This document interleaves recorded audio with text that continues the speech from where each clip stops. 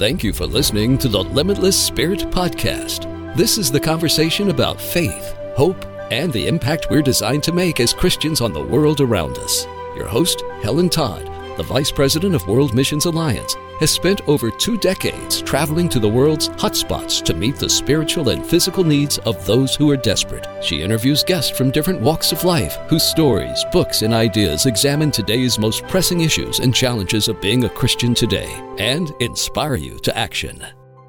Alice and I had started dating in 1952, and I think we had a wonderful marriage. She passed 4 years ago. I sat down beside her bed, and she was not in a coherent stage at that point, but this precious nurse pulled up a chair beside me. She was scheduled to go off duty at 6 that morning. She never left until 7:30 when Alice passed. And she spoke of her life, and she'd had some difficulty too. And we prayed together and cried together. And it was a strange and yet wonderful conclusion of the life journey for Alice. Hello, I'm Helen Todd, the host of the Limitless Spirit Podcast. You just heard today's guest, Lowell Glidden. He shares about losing his wife of 60 years, Alice. Actually, his story reminds me of the passage in Psalms 92 that says, "The righteous flourish like the palm tree, planted in the house of the Lord. They still bear fruit in old age." That is what Lowell's life is all about. Even in his late 80s, Lowell is still bearing fruit for Jesus. Whether it was that moment when he prayed with the nurse or when he's gone on mission trips to share the gospel, his life has been defined by this faithful service to God in his work, in his marriage, and in his ministry. I'm honored that Lowell is joining me today to share his story, and we will talk about his service in the Korean War, a profound call he heard from God to go to enemy's country to share the gospel, and about being married to the same person for 60 years, and even finding God's beauty in loss. Lowell's life is very relatable and yet remarkable in its own way. Let's dive in. Good morning, Lowell. Thank you for coming as a guest on the Limitless Spirits podcast. How are you doing this beautiful morning?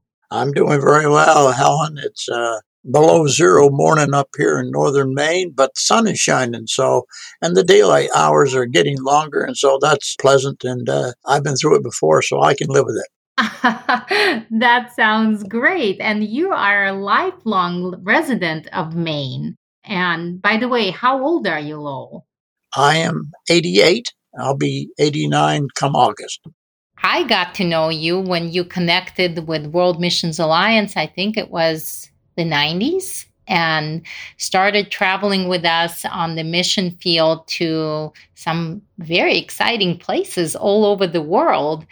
Even though you've lived in Maine most of your life, I know that for a brief period of time, you were away from home when you served in the Korean War. Were you already married to your wife, Alice, at that time? No, Alice and I had started dating in 1952, and in February of 53, I got the letter from the Army that says, I want you, and so I left February of 53, came home in February of 55, and we were not married until 57. So there was a little lull in there. Oh, so your love was tried and tested by the time of separation and waiting. I'm sure that made it all worth it, though, when you were finally married. And so how long have you and Alice been married? Well, Alice passed 4 years this month that she passed. And we were married 60 years shy 4 months. So I call it 60 years, but it's not quite that. I never got to meet Alice in person, unfortunately. And all I know about her is the way that you spoke of her. And that really ministered to my heart. I would see you on a mission trip somewhere in Nepal or other countries, where the Lord sent you with World Missions Alliance. And I think I got to know you through the love that you had for your wife. I saw this man who served in the military and a very competent person in your trade as an accountant. And at the same time, I saw this man who had a very tender and poetic love for your wife. And so I sort of got to know Alice and love her through your stories and your love for her. So tell me, what was your marriage like? I think we had a wonderful marriage. We seldom, if ever, argued about things. Alice was very conservative, and she held conservative views as well as I. We just complemented one another in the things that we had to do. There was seldom any disagreement. She ran the household, especially I was gone a lot during our working years. I was on the road with the IRS, usually a week, a month. And then I was gone on weekends with the reserves, Army Reserves. And she took care of the family, and she took care of them well. It seems like almost an unreal thing to be married for 60 years and not argue about much. What was the secret of your marriage without arguments? Well, we were both Christians, devoted Christians, and we just thought alike about so many things that there was really nothing to argue about. I don't ever remember having any great difficulty or reservations in our discussions, but we were just alike. Things she would suggest things, and I would agree, and vice versa. Alice was a gem. She never went on a missions trip, but she was always willing to pack my clothes and be very careful about putting everything in the right place, and always welcomed me to come home. And she was a great supporter of my mission trips. Without her, I could not have done it. Now, in addition to working for the IRS and being in the Army Reserves, you were also very active in your church as a Sunday school teacher and a youth leader. Was Alice also actively involved in your church? Yes, she was. She was treasurer up through within the last 5 or 6 years, when her ability to think and so forth began to become affected by Parkinson's disease that she acquired. So she was treasurer for I don't know how many years, 15, 18, maybe more. I was in the church. I was an usher. I was still an usher. I was an usher at 16 years old. I still am. Have you been in the same church pretty much all your life? All my life. All my life, yeah. Helen and I went to church there in my mother's womb. And I stayed there, yeah. There is much to be said for this kind of commitment, because it's something that you rarely see in modern day life. Commitment is not a concept that is valued. Commitment, loyalty, and the fact that you've been in the same church all your life, even in your mother's womb, and you've been married to the same woman for 60 years. It's just quite a testimony, I must say. So being so active already in your life and having your life very full, I have to ask, what prompted you to go on your first mission trip? Well, that's interesting. The first missions trip was in 1995, and I think it was Chuck's brother that took us to Russia. And I didn't go on another missions trip until 2000, when I went to Shenzhen for the dedication of the large church that was there. But in 95, Brother and Sister Garlock were at the church for revival services, and he mentioned that he was going to Russia in 95, or maybe it was 94, but there was 4 of us from our church that became interested, and we we got in on that original trip in 95 to Russia. I have to ask, when you served in the Korean War, Russia or Soviet Union at the time was really the enemy in some respect behind the situation, behind the conflict. So as a soldier, you're trained against your enemy. So what specifically prompted your heart to go to Russia on that first mission trip? And what did you feel going to the enemy's camp, so to speak, to share the gospel? Well, wars are fought by young men, but it's the leadership of any particular country that seems to make the decision as to whether to go to war or not to go to war.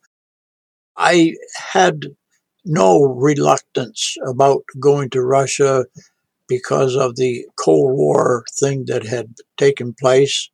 I trained in infantry to kill a man with a bullet, bayonet, or a piece of piano wire, whatever had to be done in times of war, and you were dedicated to it.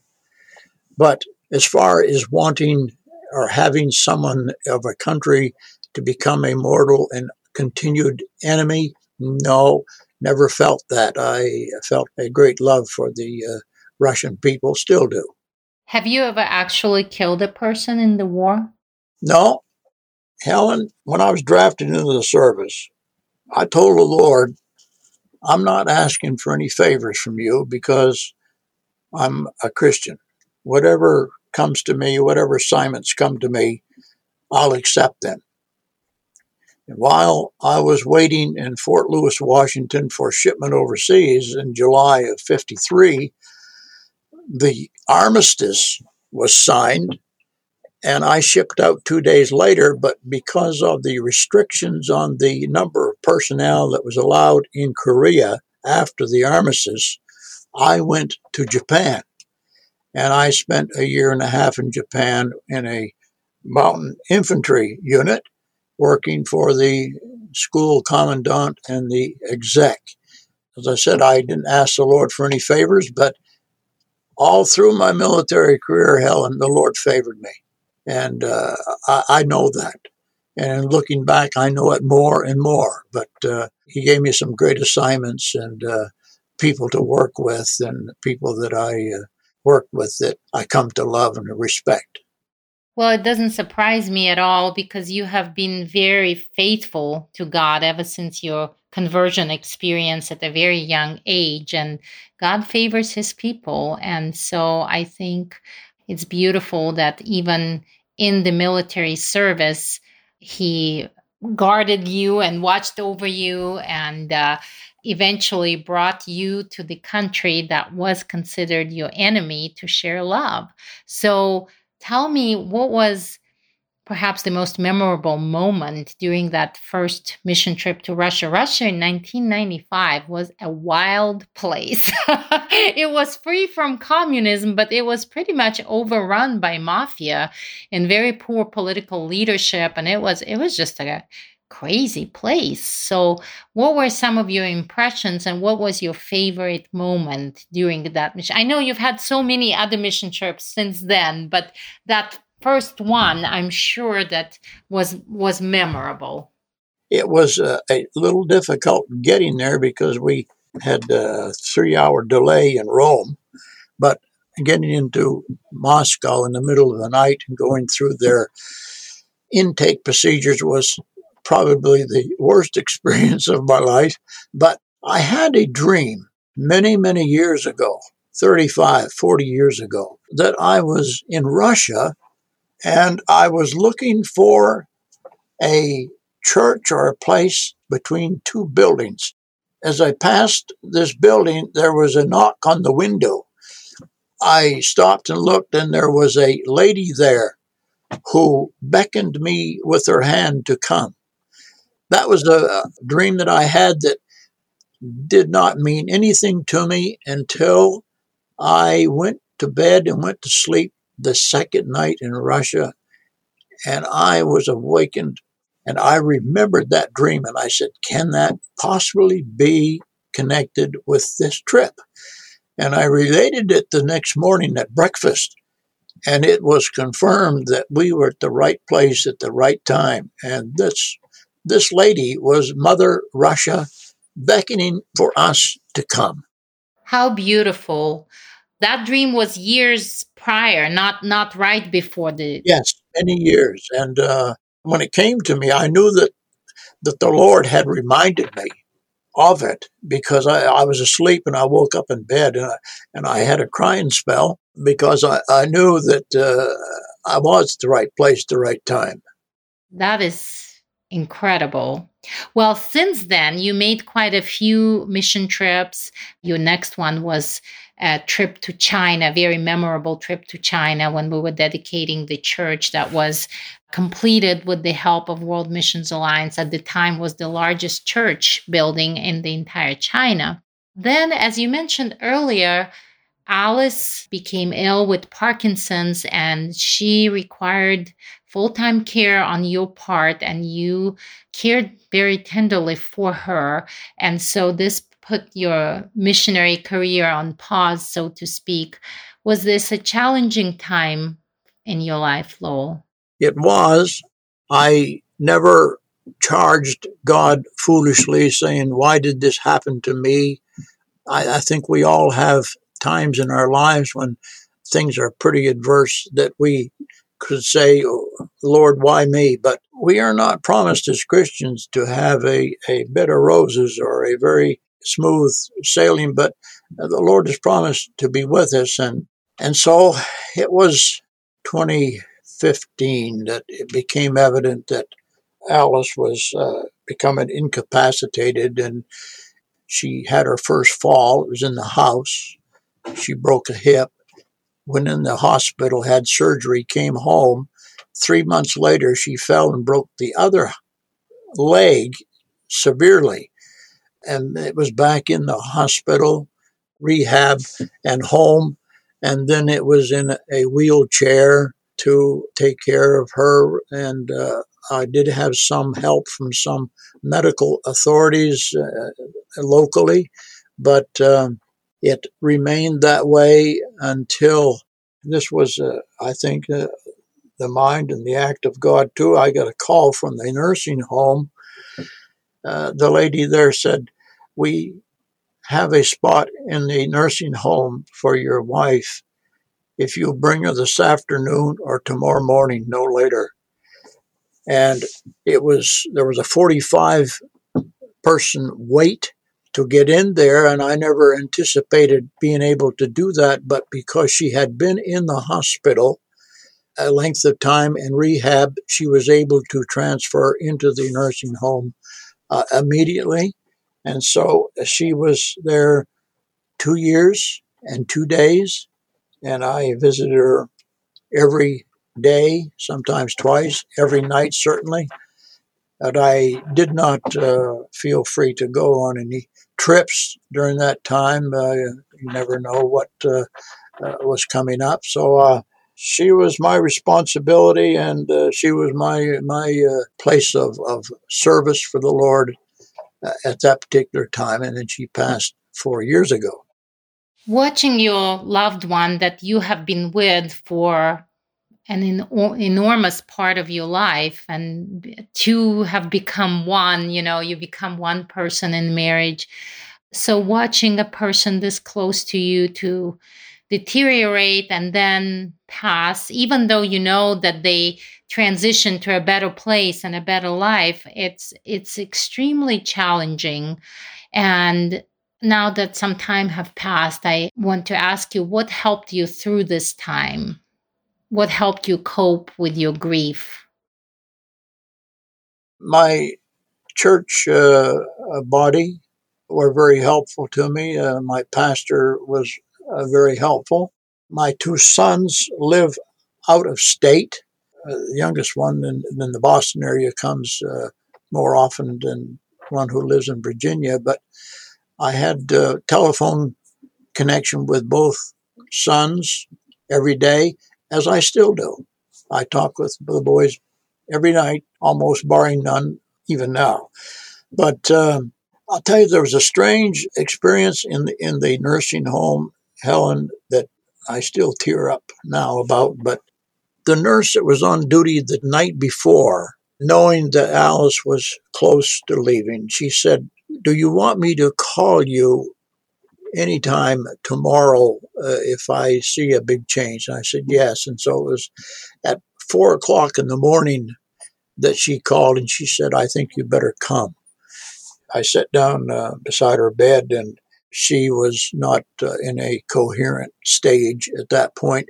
But this precious nurse pulled up a chair beside me. She was scheduled to go off duty at 6 that morning.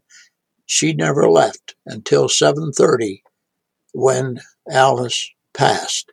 And she spoke of her life, and she'd had some difficulty too. And we prayed together and cried together. And it was a strange and yet wonderful conclusion of the life journey for Alice. I think it's beautiful because she was in that moment of ministering to someone. She was there with you, even though she was unconscious, even in her passing, she was there by your side. And what a beautiful conclusion of your years together. So, my goodness, I can't even imagine the emptiness and sadness that you probably felt when she passed. But then at some point you felt like God called you to return back to the mission field. How did that happen? Well, I've been retired 30 years, and some people would gasp when they heard that, but I retired in 1990 from federal service. But I had always had in my mind a service to the Lord in some way and manner. And sometimes I get a little teary-eyed to think maybe that I cheated the Lord by not giving my life to some type of full-time service than when I did. But I realized that the type of work that I'd done in the military and so forth furnished me the funds that I needed, and I could travel once a year or twice a year. I love people. I love people, regardless of their culture or color of their skin. That's no different. Paul the Apostle said, "We are all of one blood." Too bad that our nation didn't realize that we are all of one blood. But anyway, the fervor was still there. It remains there. And right now, of course, age is kind of against me, but we'll see. I'll go as the Lord prospers and the COVID gets settled. You have always lived a very purposeful life in your work, in your service, in your church, in your family. Do you feel that your missionary work has added to it? And if so, how has it changed you? In what ways you are different since you have started doing the missions work? Well, I don't think anybody who's ever been on a mission trip can say that it didn't change them for the better. Somehow, in making the effort, and it's an effort getting through airports and making schedules and so forth, it becomes not a chore to you, it becomes a privilege to you, knowing that you are doing something of value. And the problem comes that we don't know how much good we do, and as a result, the enemy of our soul can say, "You're not doing any good, you're wasting your time, you're wasting your money, why don't you stay home?" Well, that might be all right for some, but I have a desire to serve God in this manner, in this capacity, and in my church. And of course, I'm treasurer of a campground, religious campground, and along with the tax work that I do every year, I like people. I volunteer with the AARP tax aid program. I've been doing that for 30 years, and I'm just about to start it again this year. So I just like people, and glad to serve. I love that. You've mentioned that you love people several times through this interview, and I think this is the theme of your life. And I think this genuine love for people is what compels us and drives us out of that comfort zone that we so much enjoy and prefer to stay in. That love drives us out of the comfort zone and to the unknown parts of the world just to share that love. And I think that you have lived out this purpose very well. And I know we have a bit of a lull in travel right now with the pandemic, but I know that there are more mission trips left for you, Lowell. And age is not a limitation if the Lord prompts your heart. So we look forward to this time when our paths connect again, whether it is on the mission field or here in our country. Thank you so much for agreeing to do this interview and everything that you have shared. It blessed me, and I know that it will bless and encourage our listeners. Helen, one last word I'll say, that there's life after death. Thank you. Amen. One of the things that Lowell said at the end of the interview sums it up so well. I just like people, and I'm glad to serve. Shouldn't we all have this philosophy as Christians?